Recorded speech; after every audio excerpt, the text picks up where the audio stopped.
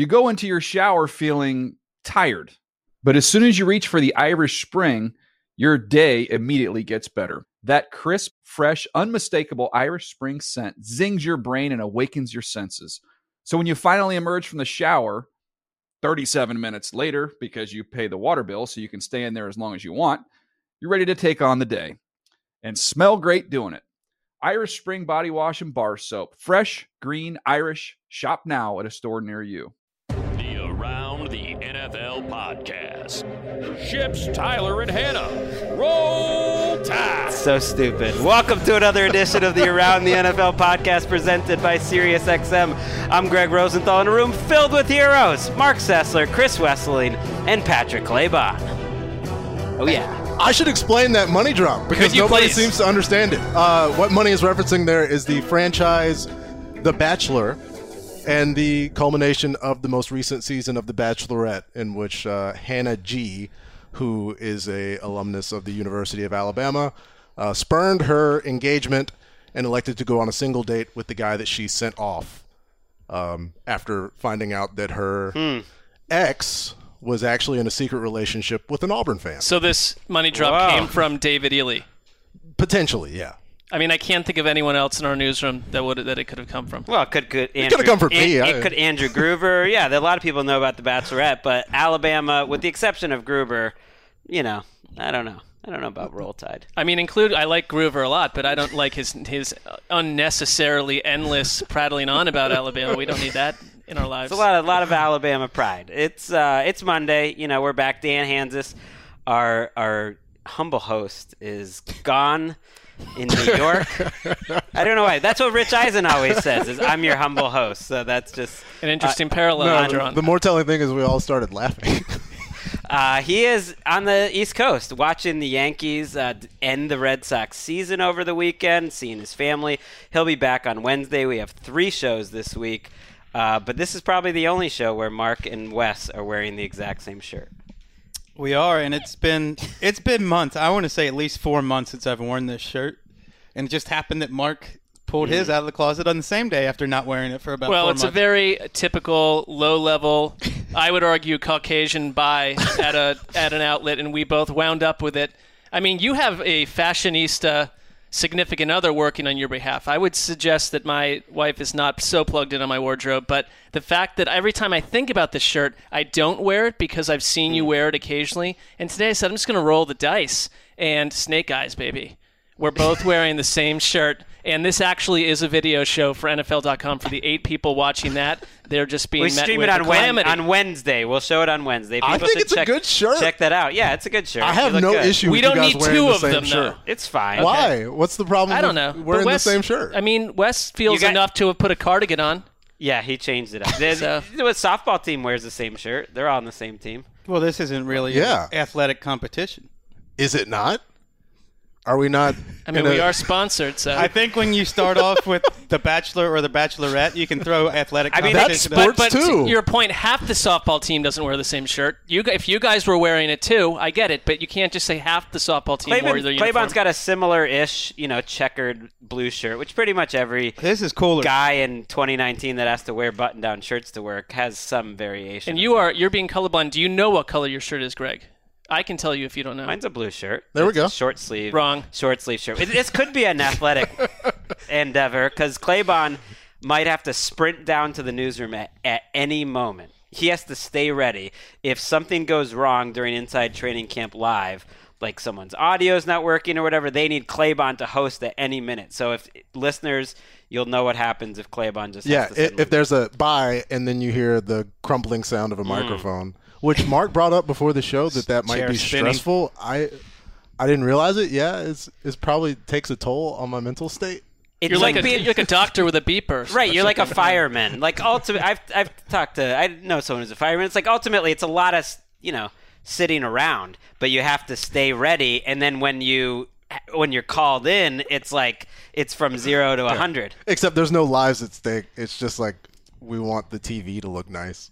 Yeah. Well, people. But yeah, basically, your livelihood at stake. I'm a first responder. Yeah, your son Malcolm's livelihood at stake. We got a big show with Claybon here.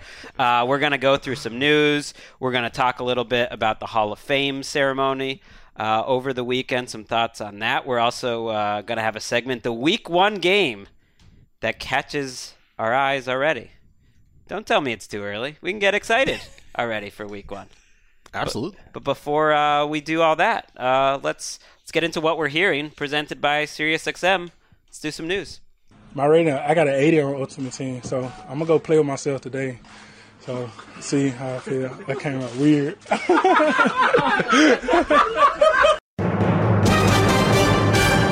Love Quinnen Williams, the Jets. I just hope he never changes. He's the best. He remains funny, and that's a big skill. Not like almost every other NFL player would take himself almost too serious to even make that comment. There's time for him yet.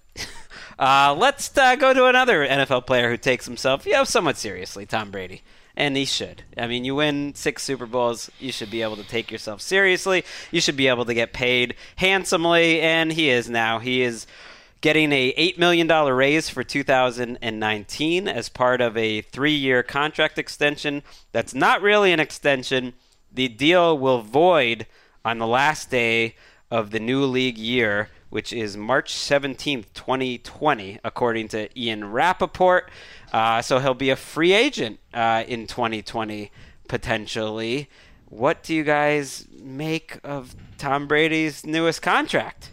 Boy, he doesn't want the franchise tag or the transition tag to be in play for next season. That's right. That's part of the deal. That's part of the deal. So the way Rap Sheet put it, it hurt a little bit for both sides to do this deal, but it helped both sides a little bit because they both got what they wanted, is the way Rap Sheet put it. I mean, it definitely helps the Patriots because I think that Brady's been vastly underpaid for a very long time, and I also have always wondered if he had married just a normal civilian woman as opposed to a supermodel, if he might have asked for more money going back a long way. But at this point, they don't need to be trapped or yanked into guaranteed money or future money that may not be there for a player himself.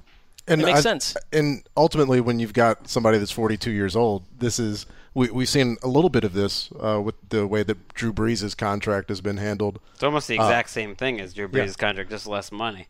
And so it's something that, not every NFL player can do it, but not every NFL player is going to be able to play into their early 40s and late 30s in this situation. And I just want to see that that 5 seconds where we actually think that Tom Brady is going to be a free agent.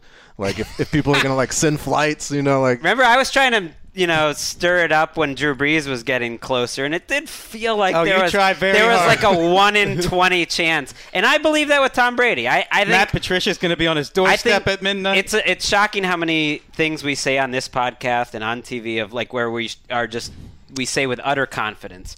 When the NFL has treated us, you never say never against anything. Is it possible that Tom Brady could play for another team with a number of different circumstances? I think it's possible. I think it's very unlikely, but I think this contract was interesting in that giving a guy a raise, just an $8 million raise out of nowhere, is rare, but that's what the Patriots did with Tom Brady a year ago, and setting up the contract so that he's going to hit free agency almost no matter what. They can't sign him to another contract before then is really rare. And I think it's both sides a little bit staring each other down. I think Tom Brady would like to have more guaranteed money, but he's not really committing to playing past this year. I don't think he's told the Patriots he's definitely doing that.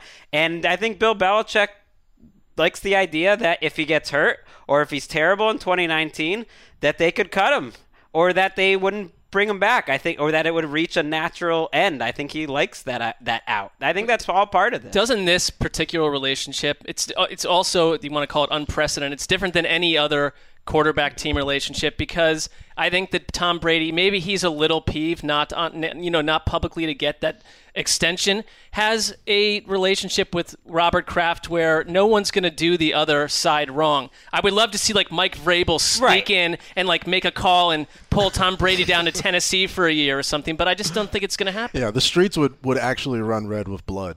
There would be real consequences for Tom Brady playing somewhere else, and why not?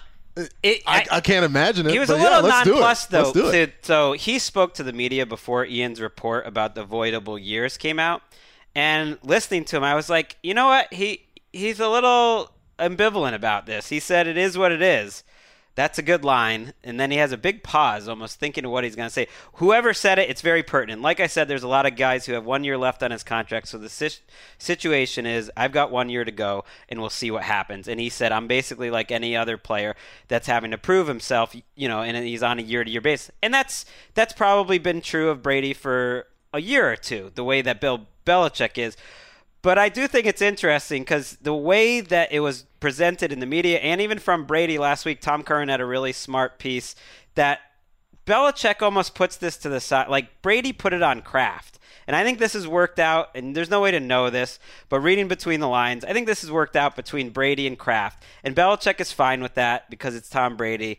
But it's almost like there's a little bit of something still going on there. Maybe, but I also think competitive. I think on the spectrum of wanting to talk about money, you've got Jalen Ramsey and his Brinks truck and megaphones, Sure. and then on the other end, you've got Tom Brady at the end of his career not wanting to have it be a big news item. Probably This is the same guy who voluntarily moved $27 million in guarantees to $24 million in non-guarantees a few years ago. I mean, I just don't buy that he's like really ticked off at the Patriots because of the situation. I agree with you. I'm not saying that either, but I think in a perfect world, this contract, in his world, any contract negotiation that's typical, that someone wants more than they get, and I think he wanted more than he maybe got in this case. But as Mark said, it's a unique situation, and if we wanted to start the Greg Rosenthal and Patrick Claybon Performance Weightlifting Center, it would be tough for us to put it in Patriot Place, hundreds of feet away from Gillette Stadium. I mean, for multiple reasons. Yeah, but the TB12 Performance Center is there, and it's there because the relationship between Tom and the ownership is pretty good. They're partners for life. I mean, that was the thing that Earl Thomas said about Pete Carroll. I don't know I think this was public. Essentially, like, this guy's essentially torching our relationship when we're going to be partners for life. We're going to be champions for life. We're going to be meeting and doing sponsorship things and getting together with the 20th anniversary team. And that's Earl Thomas and Pete Carroll. Like Bill Bell, especially Robert Kraft and Tom Brady, are essentially business partners for the next 30 Here's years. where I could see it get thorny is when Tom Brady comes for Scott Zolak's color analyst job. That's when it gets ugly. I want to see Tom, if Tom Brady just has an unbelievable season, and then he gets to free agency and just holds the Patriots over a barrel. I think he. Why are you rooting for? That. Why are you rooting for this consternation between the two? It's like an abusive relationship, Greg. What? No, I think it just doesn't seem to exist. I just think if anyone deserves a little bit of just break all the rules, it's Tom Brady. You know what I mean? Like, just give him the guaranteed money. Mess up your salary cap a little next year. Tom Brady built that. What are you talking about? How big does his yacht have to be? The fairy tale ending to a true underdog story. Tom Brady against all odds. Another underdog story. Yannick Ngakoue. I mean, who was talking about him as a third-round pick a few years ago? Now he's one of the best pass rushers in the league. He ended his holdout over the weekend with the Jaguars, and he said, I'm ready to play, and he's not expecting to get a new contract. He'll play for about $2 million this year in the fourth year of his rookie deal. Patrick Claybon, little Ngakoue heat. I unfortunately, with his soundbite when he came back, he invoked "it is what it is," which I always can't stand. But the holdout kind of answered his question. Like, if the Jags wanted to commit to him long term, they could have done it, but they don't. They draft Josh Allen in the first round, and it kind of seems like he's on his way out. But in terms of production, sack production, his numbers are up there in the first 3 years with Bosa and Khalil Mack. I mean, they're better than Bosa's. He's not nearly the run stuffer that any of these guys are. Yeah, his production elsewhere isn't that, so that's his problem. But they had him out there for 74% of the snaps last year, so it's not like he's some situational guy. No. What if they do want to extend him, but he wants $20 million instead of say $15 million? Right. We don't have the backstory. It sounded like they were approaching $20 million even with the guarantees. He probably, if I'm him, you would want to have D Ford contract or better. He's been a better player than D Ford consistently. I'd much rather have D Ford. And I think really, because yes, I wouldn't just because he's had 1 year out of 4 where he helped your team. He had about 1.5. He had half of. He played at a Pro Bowl level in 2 different seasons. I think the Jaguars would have signed him to this contract if it wasn't for Blake Bortles and Malik Jackson. and Telvin Smith. I mean, they have $25 million in dead money that Tom Coughlin's basically burned of Shad Khan's. I mean, they are paying, they were paying Blake Bortles more money than the Patriots were paying Tom Brady going into this weekend before that race. So, like, they've wasted a lot of their money. They have some cap issues, and I think that got in his way. But eventually he'll get paid. He reminds me a little bit of DeMarcus Lawrence, who had to wait an extra year, but then I think situationally got more money than he would have anyways. Another man who's made a lot of money, Colt McCoy. Not enough, if you ask me, is your son's namesake, Mark Sessler, Colt McCoy. Colt McCoy's made a lot of money? I mean, he's made... Compared to Mark Sessler. I mean... Yeah, well, that's true. I was going to say, he's probably made more, and I don't know, than all of the generations of our families going back 200 years, I would guess. I don't know. He's made a lot of money, Colt McCoy. We haven't opened the books on Claybon yet, but I'm assuming that's true. Yeah, I don't think we're getting to $13,891,730. Yeah, I mean that's a lot. He's on top of the Redskins depth chart. They make them release a depth chart before the first preseason week. Are you excited, Mark Sessler?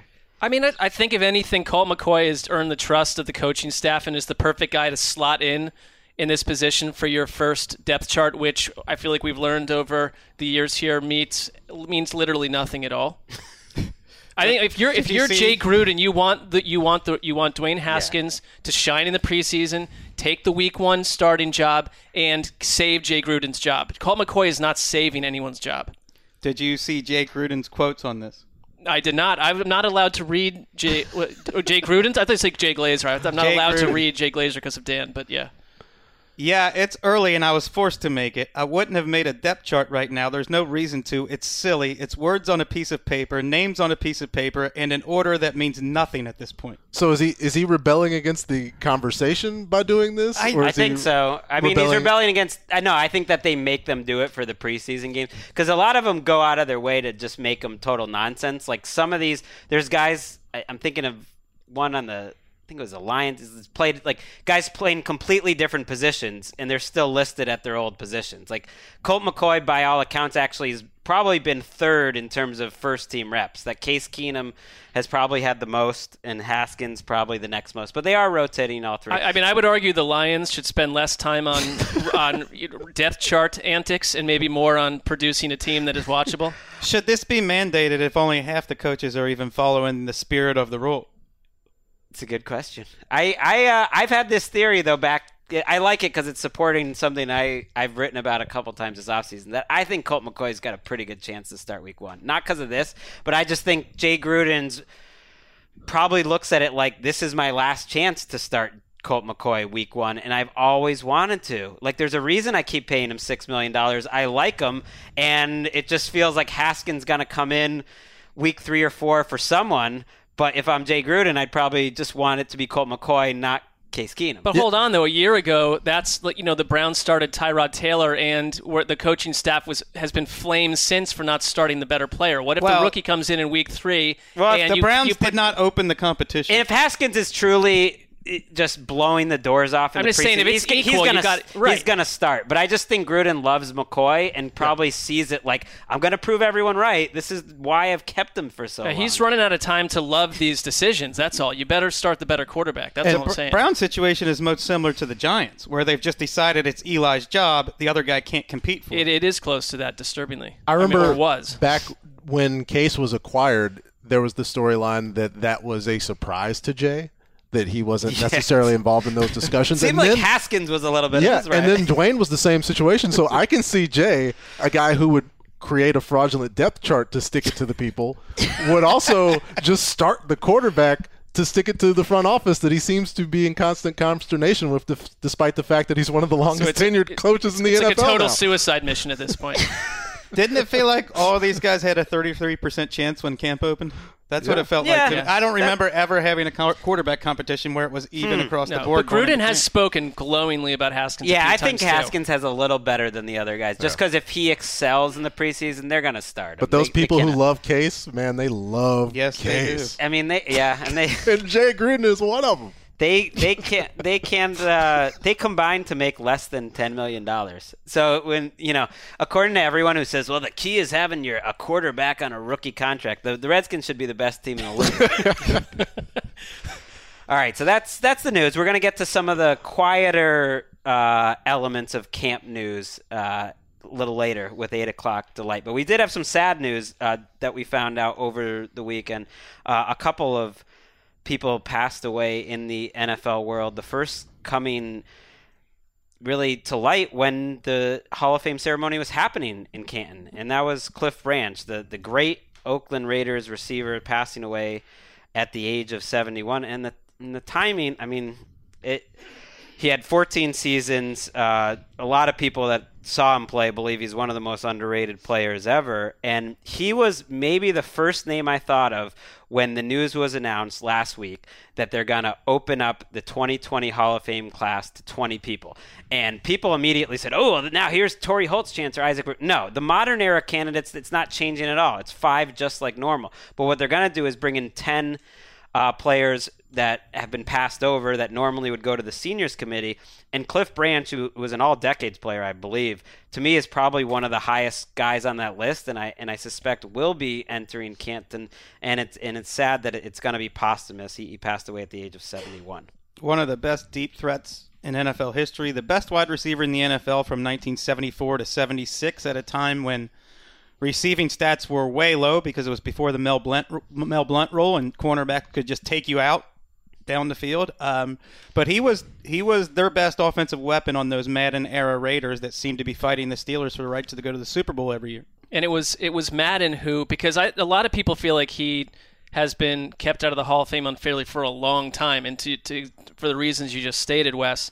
And it was Madden who basically said, it is going to happen to you. And this quote they found is jarring, because he basically said, Cliff Branch said, I am not dying until I get in the Hall of Fame. Once I get the call, get that gold jacket and that ring, I could die the next day, but I'm going to stay alive for that deserving honor to come my way. So, I mean, for it to happen probably about a year before it happens is ill timing. And Cliff Branch kind of flies in the face of people who think about football before the 90s or in the early 80s as like, it's guys who wouldn't necessarily be able to function in today's game. This is a guy who's about 6 feet, like 180 pounds, ran a 10 flat 100 meters in college. Like, this was a explosive dude. He averaged 17.3 yards per catch for his career. Just bonkers. There was a 5-year period where he led the NFL in receiving, and that's why it's so tricky to look back at numbers. And it's like, of course he has like way less numbers than, let's say, like Steve Smith Jr. has or something. But when he led the NFL in receiving for 5 years, it's basically like a dead ball era. Like the baseball has a dead ball era where there wasn't home runs. The NFL had that with passing, and you can't hold that against Cliff Branch. It's cool that the Raiders wore his number today at practice as a tribute. And then another passing, unfortunately, that happened this weekend that we learned about on Sunday was former Sports Illustrated writer Don Banks, who I think all of us know, or I know Wes and Mark know in this room personally, kind of came out of nowhere. He was in Canton covering the Hall of Fame ceremonies for the Las Vegas Review-Journal, where his first column actually debuted on Sunday, and they found him in his room, and he passed away of natural causes. Really sad. Like one of the nicest guys. One of the guys where, when I was starting at Roto World and NBC, just like a bigger national guy that goes out of his way to ask if you need anything, and kept up a relationship over the years when like he didn't have to do that. Yeah, there aren't in the world that we work in sports. I think like sports writers get a bad reputation for being jerks a lot of times, and I find that to be untrue often. A lot of the older guys are, some of the competitiveness, they see it from a different perspective, and when the news hit, and it was yesterday when you found out, like, one person after the next tweeted about their personal run with Don Banks, where they might have been fighting with him for a story or just learning the ropes. Age, gender, it didn't matter where they were in their career. He was, there's all these stories about him lending a helping hand unselfishly. And I had it this one night, and I didn't know him very well at all, but there was a night when I was covering the Browns, and it was right after the Hall of Fame, and I was in Cleveland, and I saw him in a hotel lobby, and I wanted to walk up and talk to him, but he was with his son, and he was having this, what I could tell, this amazing conversation with his son, who, one of his sons is a journalist now, so I don't know which one it was. He has two sons in their teens or 20s. He was with them and brought them to these events, and it just seemed like they were having this awesome dad-son moment. I'm like, I'm not going to go interrupt that right now, but it is this thing where when this happens, like he's left behind two boys who are not young children, but I remember being 20-something, and I've still needed my dad 100 times since, and that's where it hurts a lot. Well, we talked about the shame of the timing with Cliff Branch, who might get into the Hall of Fame at a time when he can't even savor that spotlight. And Don Banks, the timing on a guy who was a magazine writer in the internet era and had to kind of remarket himself in his 50s and figure out what he was going to do with his life and how he was going to remain relevant. He finally got his, I wouldn't say his dream job, but he got the job with the Las Vegas Review-Journal writing for the NFL, an overview of the league, and his first column came out Sunday about Hard Knocks. It's a really good column about what the Raiders coaches now face that the Browns coaches faced last year. From Todd Haley. Yeah, and he told Peter King, "I'm back, baby," and then that was that day. He didn't wake up.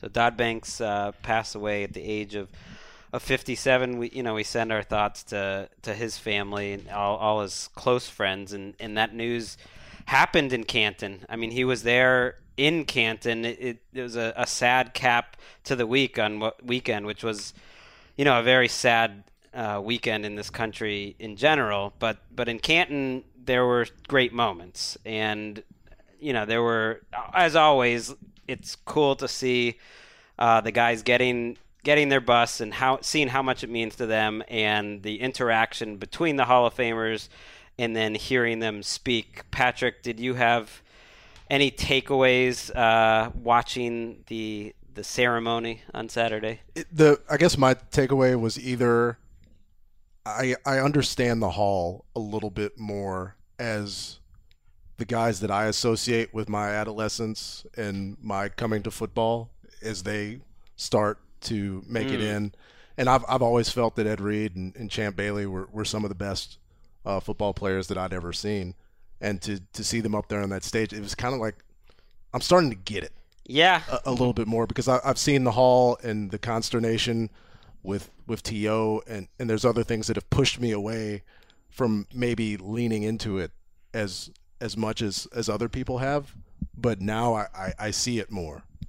These are the jerseys that I had, the guys that I wanted to watch. Did you have an Ed Reed jersey? Yeah.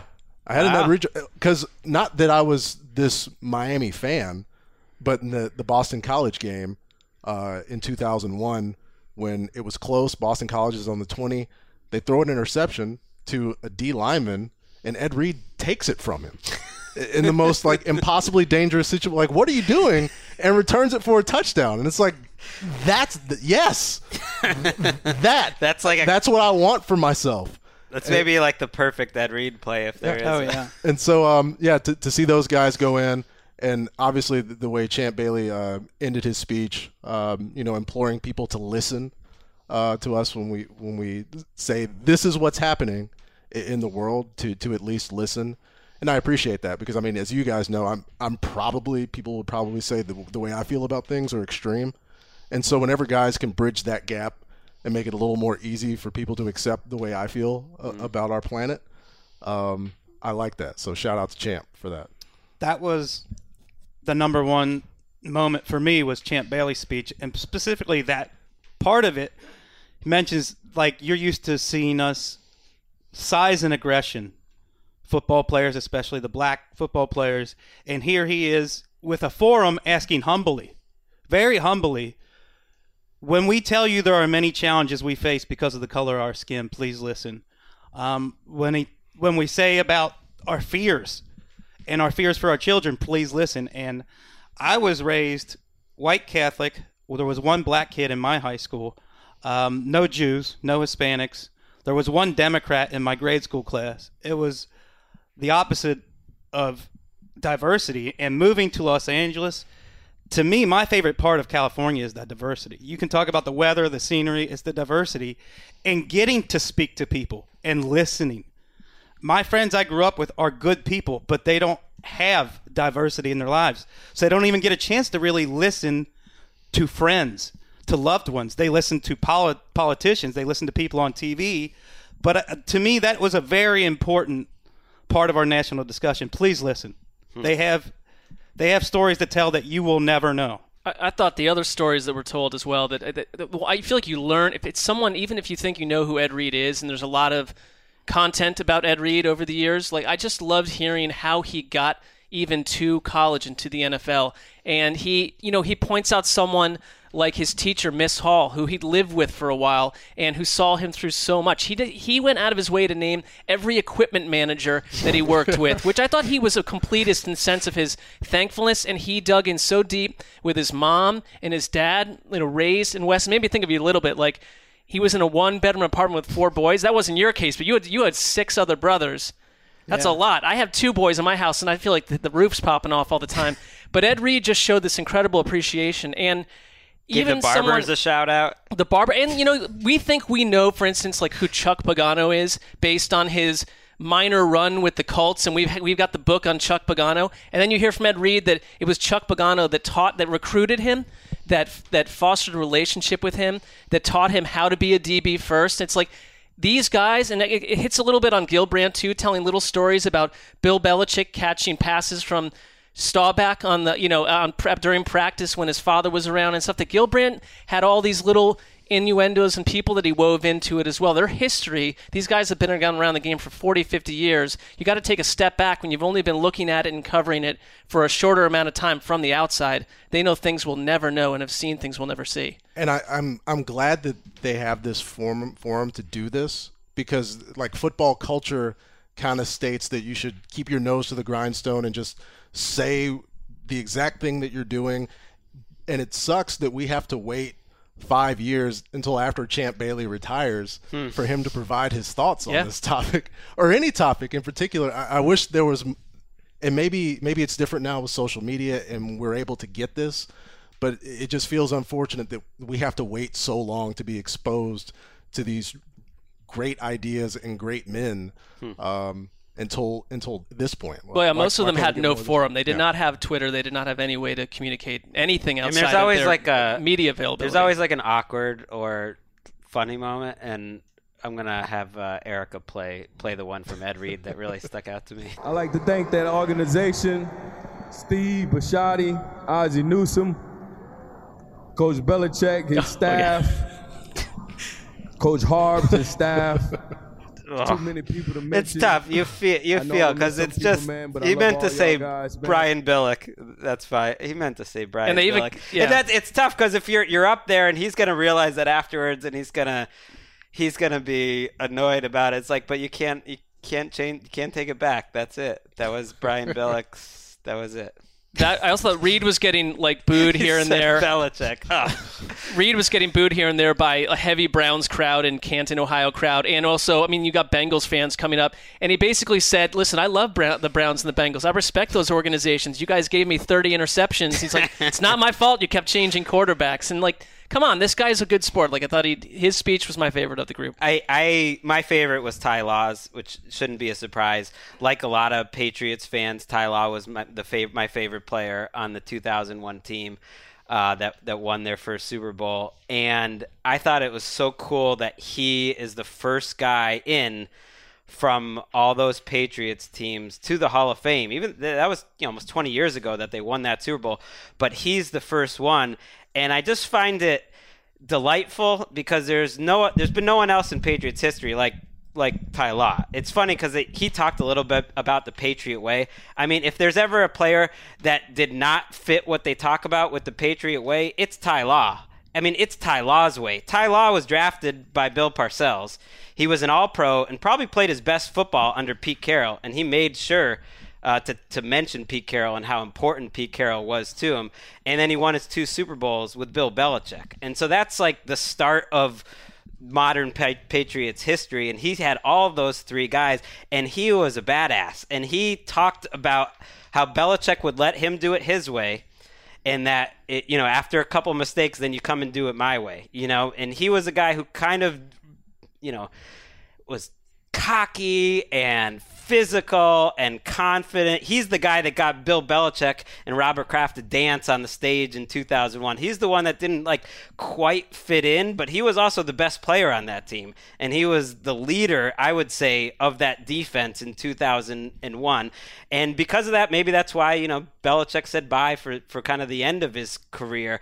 But watching him play, he was the embodiment to me of Parcells almost on the field. When Parcells was the coach and he came in with that sort of cockiness and changed the whole franchise, Ty Law changed it on the field. He was a bad. And he said that Bill Parcells threatened to cut him as one of the only first-round cuts in camp if he didn't get his act together, too. So, and it's funny to hear because DeMarcus Ware has Bill Parcells stories as well. It's funny how many great players have a Bill Parcells was threatening me story. Cut him. And Adam Vinatieri will be another Hall of Famer that he threatened to cut. Either he's not that good or he's just a jerk. Well, yeah, he did. Yeah, it's in a million years he would have never cut Ty Law, but yeah, he's just making that threat. Other coaches might have more wins and more Super Bowls, but to me, and Mark's the same age, he's the iconic coach from that era. Oh yeah. The writers all loved him because no one spoke like Bill Parcells. Nobody's as funny as him. Nobody's as candid as him.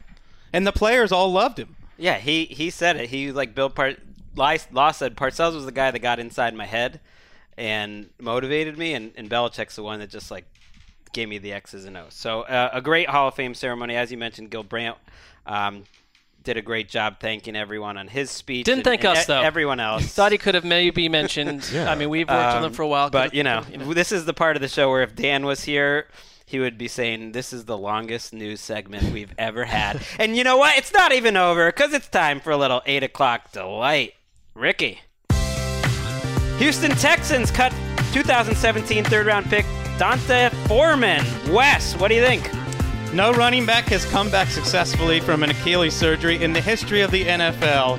It should also be noted that no star running back has ever suffered an Achilles injury in the NFL. Yikes. Antonio Brown has barely practiced at Raiders camp. He's got a foot issue, had to check out a specialist. Patrick Claybon, what's your level of concern here? Heavy, I guess. Blisters are a pain. And when do they get fixed? It just takes time. So he can't do anything until he can use his feet. Not a good-looking foot right now. Josh Rosen, he's a nice-looking young man, and he had a nice scrimmage on Saturday. Apparently had some big throws. This competition's not over yet, Mark Sessler. I think he must have heard to our show on Friday where we kind of said, let's go, let's get this guy going. And if he's not starting week 1, I think it's a major disappointment. He's a second-year, first-round quarterback, please.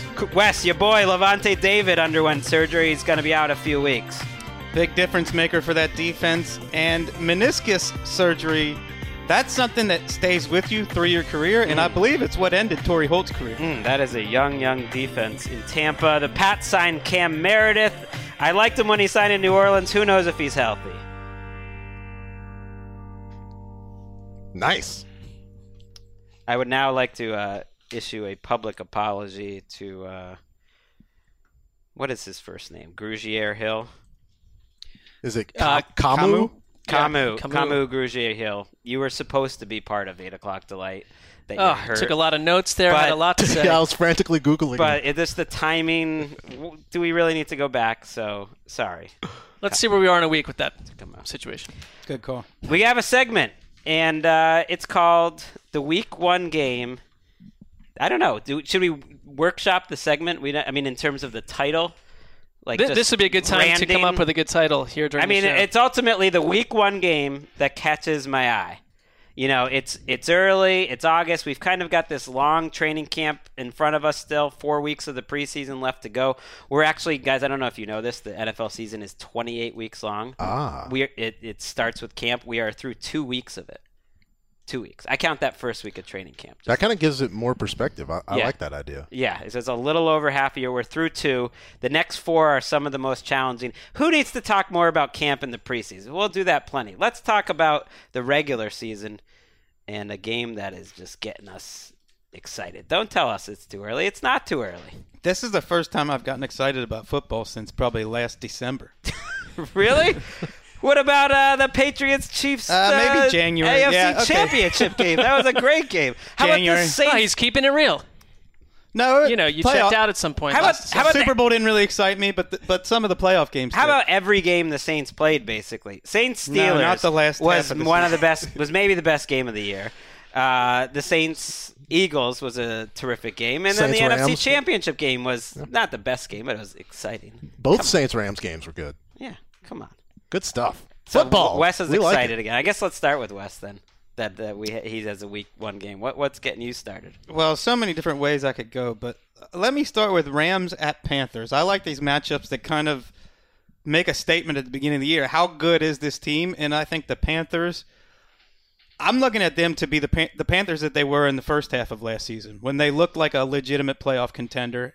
And their defensive line is better now. Some of their skill position players are better. So can a guy like Curtis Samuel, can he make a kind of leap like Christian McCaffrey did last year?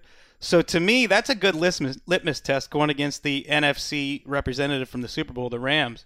I would not consider the Rams a heavy favorite in that game. I think it's a statement game for the Rams, and a little tiny bit where, like, I know the preseason's going to answer some questions, and I feel like the Rams, of any team in the league, is like, we're going to do this, but we're going to tell you this all offseason. Just a lot of mixed messages, and they're the team with some mystery still out there.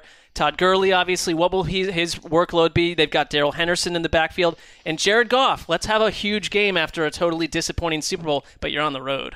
And I think I think it was Greg chronicling the early season Andrew Luck plan last year where he wasn't throwing deep as much. It was a notable difference from the way he played. It seems like Carolina might be heading down that path. Oh, remember how freaked out we were when they brought in Brissett to throw the Hail Mary pass? Yeah, it's like, it's over. Yeah, we don't know if Andrew Luck will ever be Andrew Luck again. But he slowly worked himself back, and if you look at the timelines, I think it lines up with Cam, where he might play like that to start the season. And so, yeah, I would like to see, because obviously we want to see Cam ripping fastballs to the sideline, but we're not going to see that in week 1. I mean, So I what can't are we believe gonna Cam's see? 30. Doesn't Cam being 30 make you feel a little old? You know, we started the podcast, 2 years after he was drafted? It just feels like that doesn't make you feel old. There are almost everything in my life the now cancer, makes me yeah. feel but Cam Newton's age, he still looks young. Not tracking Ace Boogie's age at this point. I Wes. mean, any moment on Twitter makes me feel ancient. I'll say that right off the bat. Yeah, I'm more in on the Panthers because of All or Nothing. And I kind of liked All or Nothing. It just reminded me how since Cam's come in the league, I've he's one of the most exciting players to watch, but now this new crop is here, and it's like, don't forget about Cam. Do you know why people are down on this All or Nothing season? Well, Dan mentioned the timing's a little off. They need to nail down that, but it's more about football than drama, and that's why people don't like It's it. a good show. Yeah, and the football's in the past. It is a good show. I think it suffers in comparison to Last Chance U, which comes out at the same time. And maybe not many people watch both. I don't know. I watch both. And it's like Last Chance U, the stakes are so high that it just whereas All or Nothing, it's like, I know it's professional and they're making a lot of money. It's like, but Last Chance U is so well done and asks some interesting questions about football and the world and everything. And it's life or death. And then All or Nothing, it's like, hey, are we going to win a game or not? Like, it's hard to feel like that's that big of a deal. And you don't really have too many spoilers for junior college football, Well, but in that's true, terms too. of watching, in terms of watching the Panthers, play the Falcons in Week 7, it's like, oh, okay, yeah, I know what happens here. Yeah, I usually, half the time I'm watching these games, like, who wins this game? I kind of forget who won Redskins, Panthers. I had to watch it to remember. Another thing I forgot and have to remember. This segment is a big-time ad read. Usually it would come before the segment, but you know what? We want everyone to listen to our ad read, so we're going to put it right in the middle of the segment. Take it away, Claybon. Well, a lot of people out there are terrible at taking care of their health, whether it's for financial reasons or societal reasons. It could be a knee injury, a bad back, something worse. There's a lot of guys out there that are probably comfortable, gritting your teeth, rubbing some dirt on it, instead of going to see a doctor. But the same is true for erectile dysfunction. And studies show that 70% of guys who experience ED don't seek treatment for it. Thankfully, Roman created an easy way to chat with a doctor online on the internet.com. With Roman, you can get medical care for ED from the comfort of your home and handle everything online in a convenient and discreet manner. Just get roman.com/around and complete an online visit. If your doctor decides that treatment would be appropriate, they will prescribe genuine medication that can be delivered in a discreet package right to your door, free 2-day shipping. Erectile dysfunction can be tough to tackle, but it's important to get checked out, and with Roman, getting checked out is easy. Just go to getroman.com/around to get a free online visit and free 2-day shipping. That's getroman.com/around. getroman.com/around. I mean, that's a professionally done ad read right there. Those pipes. That's why they put them on TV. That's why I'm sure you noticed your voice was in All or Nothing at one point. Oh, yeah. Keisha and I we're like, hey, Claybon's on All or Nothing. What was the news? I don't think it showed your face, but it was Thomas Davis coming back from suspension. I remember. They were just like, Thomas Davis, Shout out to Jeff Bezos. Yeah. I'll take it all back. I'll get some shine. Well, you didn't get paid for that or anything. No, but yeah. Oh, yeah, you're on there. What's up? JP, hit me up. I recently watched it, so I think that's either episode 3 or 4. It was in the first few seasons. If you want to go, first few episodes. If you want to go check it out. I am a fan now. All right. Yeah. Back to the segment. It's the Week 1 game. That catches our eye. That we're excited about. Mark, what's up? I think for me, it's, I'm not going to fake that all these games interest me, but it's Week 1, so every team is new. So there is there's an element of fascination. I want to see Detroit at Arizona. I can't believe I'm including Detroit in anything where I'd say I'm super into it, but it's two diametrically opposed philosophies. You feel like Detroit wants to run the ball as much as anyone in the league. They want to use their run-stuffing defense and just play an old-school style of football. But then we're going to get our first look at the Cardinals under Cliff Kingsbury running their 4-5 wide offense and whatever happens. Because I'm hoping that even though you're going to have to show some of it in the preseason, it won't be that unlike, and it's a totally different scheme than when Chip Kelly came in Week 1 and no one still had any real idea what they were going to do, and he flamed the Redskins for like 35 points in the first half of that Monday Night Football game. I just want to see what happens in this, and if it works, I think the most interesting offense coming into the NFL this year is Arizona. We've talked about it endlessly. And my advice to the Lions, because I was thinking about how, I used to play, everyone talks about Madden, but I used to play Tecmo Bowl against my brother, and he would be Dan Marino in the Dolphins in the most popular edition. And you can just throw these bombs up and down the field and score at will. So I would get a run-heavy team like the Giants or the Raiders, and I would run the ball for 6 yards, and I'd let 30 seconds tick down. And the quarters are a minute and a half. So that had to be annoying for your brother. Oh, I drove him nuts. I gave him like one possession in the first half and scored like 14 points. Then I got the ball in the second half, went down the field, scored another touchdown. Eric Sessler's wondering how to climb out of a 21-0 hole, and then he gets the ball for maybe 18 seconds in the second half too. That's how you squeeze him out. It's like a python. It's not really optimal ball video control, game. baby. Not really optimal video game entertainment. Well, it was a take no prisoner scenario. Try to be fun or no? Well, we played like 12,000 games. I had to get serious. So. I am too surprised. I think that's going to be your game then on the after. I'm already thinking about assignments. Well, I'm surprised the Lions are included in that, but I'm with you. Like Week 1's my favorite week of the season because it's the first time you're seeing so many different things, and that'll be one of the first games I turn on Game Pass is because I want to see Kyler Murray. Yep. Styles make fights, but nobody's really usually watching the bantamweight class. What does that mean? I mean, it's the Cardinals and Lions. You don't know. You don't know. You really don't. Well, the Cardinals are a big story. Come on. What are the chances one of those teams makes the playoffs? 6%. Well, that's the thing. Week 1, a lot of it among the teams that we don't consider contenders is like a tournament for our attention. Right. And so that's a good point. The winner of that game gets a little bit of side eye for the next week, and then maybe eventually 4 weeks from then we'll be, all right, time to watch the Lions. Right, like the Bills-Jets, which is not my choice, but for years that's always been such a boring game. And in Week 1, you're right. It's kind of like which one of those teams gets out to a fast. I'm excited to watch both of those teams because of the quarterback in general and Le'Veon Bell. But it's like one of those teams smells like a team that's going to be 3-1 at the end of September and it gets a lot of attention throughout the year because of that. And it's like, all right, what if Frank Gore scores the winning touchdown on his old coach Adam Gase? There's a lot of little wrinkles going on there. They say Gore is looking pretty good in camp right now. Of course he is. He's going to get TJ Yeldon cut. Claybon, what game are you choosing? In round 1 of my tournament for attention, literally because the segment name worked for me. Okay. I was scrolling through Week 1, looking for something to catch my eye. Bruce Arians returns as a head coach against Jimmy G returning from a torn cruciate.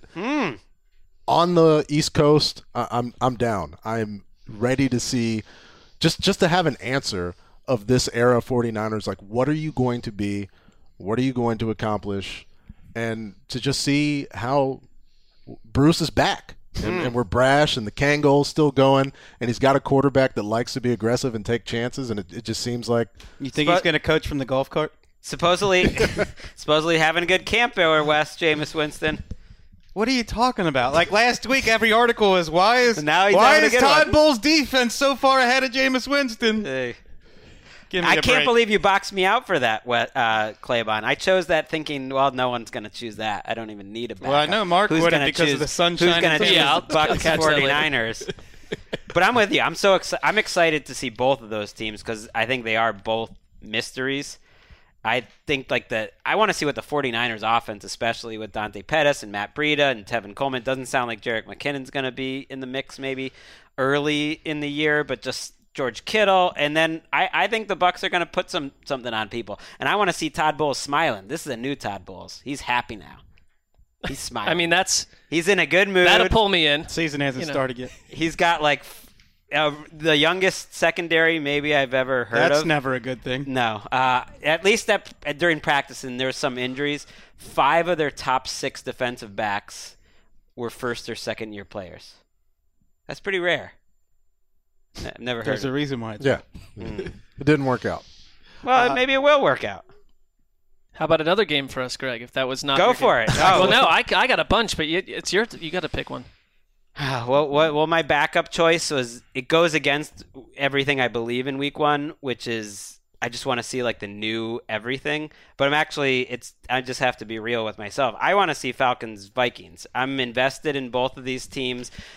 I think it's a potentially high quality first week game because it's not new staffs, it's veterans on defense in Minnesota, it's a better looking offense in Minnesota, and it's a team in Atlanta that I had a lot of high hopes for last year, and I was kind of rooting for, and I like who they have on defense, and it just didn't work out at all. And those are two teams that I could see them in the Super Bowl. I don't know. Why not? I could see one of those two teams. I think they're two really good teams and established, 2 good quarterbacks. You're going to get a nice little high level of play, and I think you'll probably get a nice high-scoring game. I'll take that Week 1. I like Chiefs, Jaguars. Sorry, go ahead. I would say that's like the bounce-back tournament, that game. Yeah. I like Chiefs, Jaguars. I think that you're going to – obviously you have Mahomes, but I think finally Jaguars fans can watch a game without – having their blood pressure go through the ceiling every time Blake Bortles gets the ball in his hands. If you're Nick Foles, I'm rooting for him to do well, and that to me is another team where Jacksonville needs to get out to a quick start. And there's a lot of questions because they've been a run-heavy offense for a long time, and under John DeFilippo, you're trying to become something completely different with a quarterback who's never played with any of those players. Plus, and all the Chiefs business. Right, it's Week 1. It's Andy Reid. He's he's like Funk Master Flexes dropping bombs on people in September. Just poof, poof. People don't know what comes when Andy Reid's in town in September. There we go. Wait, let's before you even go next, Wes, let's go to Erica Tamposi. What game are you looking forward to Week 1? I don't know. I should have warned you here. Well, yeah, but Patriots Steelers. Come on now. Why not, right? Come on. That's a good there's all this talk about the Steelers being what are they going to be with all their missing players? They're so together. Everything's going to be cool. Tom Brady fuming over his contract. We're going to be taping, but then and you'll be editing a little. But the second half, you'll be able to lock in a little better. Well, that's all you need is that TB last 2 minutes of the game, anyways, and money. I hate that as a Week 1 game as a Patriots fan. That feels like a home loss to me, but who knows? Oh, well, with that attitude, I'm sure you're super concerned. Wes, sorry, what was yours there? I was going to say, how about Tamposi just on the spot nails it? Every year in the modern NFL, this may only be true in the last 3 or 4 years. There are a handful of teams that enter the season with an offensive line that could swing their season either way. And last year, the Colts swung it the right way. They faced the Chargers this year, who could swing the wrong way. This team might not have Melvin Gordon. They might not have Russell Okung. They don't have Tyrell Williams. I'm looking at a Chargers team that has transformed into a defense-first team over an offense-first team. And a Colts team I know everybody's worried about Andrew Luck, and he told Peter King, I certainly believe I'll be out there in week 1. So to me, that's good enough for me. But the real good quote comes from Frank Reich, and talk about Mark was talking about his video games with his brother. Frank Reich compared playing quarterback to a video game, and he said, I know Andrew's been in some really good offenses, but we're going to turn him loose like he's never been turned loose before. Oh. And he said, here's an example I would use.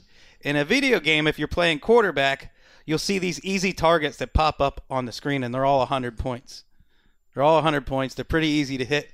And every once in a while, you see a 1,000-point target pop up just for a split second.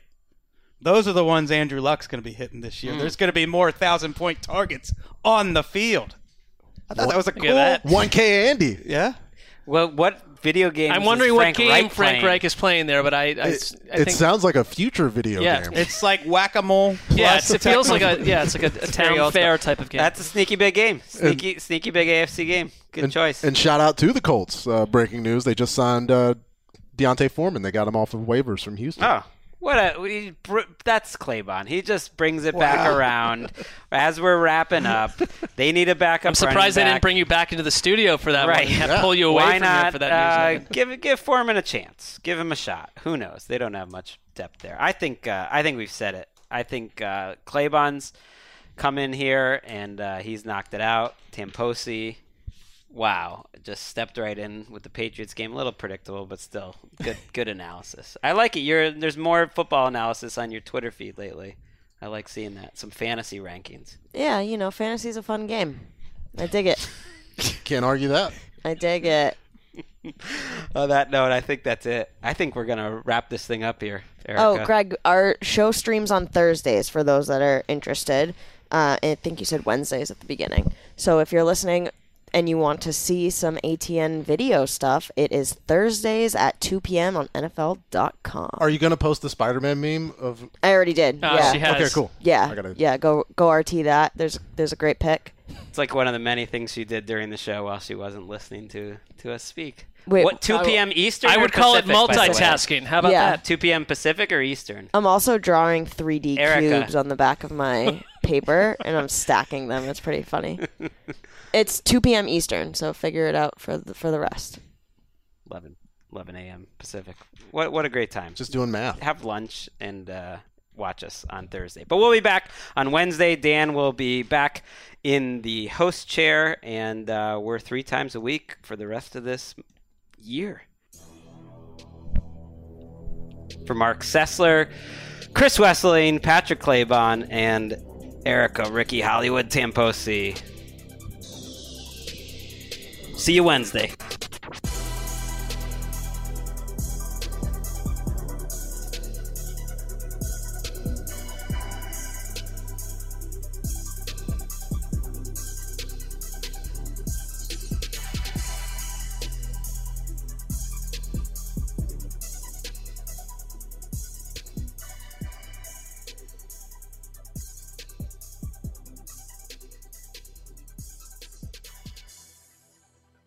Ships, Tyler, and Hannah. Roll Tide! Welcome to another edition of the Around the NFL podcast. I'm Greg Rosenthal in a room filled with heroes. Mark Sessler, Chris Wesseling, and a sudden end to the song. Yep, we got to start over. Why? Presented by SiriusXM. Oh, yeah. Welcome to another edition of the Around the NFL podcast. I'm Greg Rosenthal in a room filled with... Oh, forgot it again. Welcome to another edition of the Around the NFL podcast, presented by SiriusXM NFL Radio. I'm Greg Rosenthal in a room filled with heroes, Mark Sessler, Chris Wesseling, and Patrick Claybon. What's happening? Come on. now in Tamposi. Come on. No one's mic was on. Welcome to another edition of the Around the NFL podcast. I'm Greg Rosenthal in a room filled... You go into your shower feeling tired, but as soon as you reach for the Irish Spring, your day immediately gets better. That crisp, fresh, unmistakable Irish Spring scent zings your brain and awakens your senses. So when you finally emerge from the shower, 37 minutes later, because you pay the water bill so you can stay in there as long as you want, you're ready to take on the day and smell great doing it. Irish Spring Body Wash and Bar Soap. Fresh, green, Irish. Shop now at a store near you.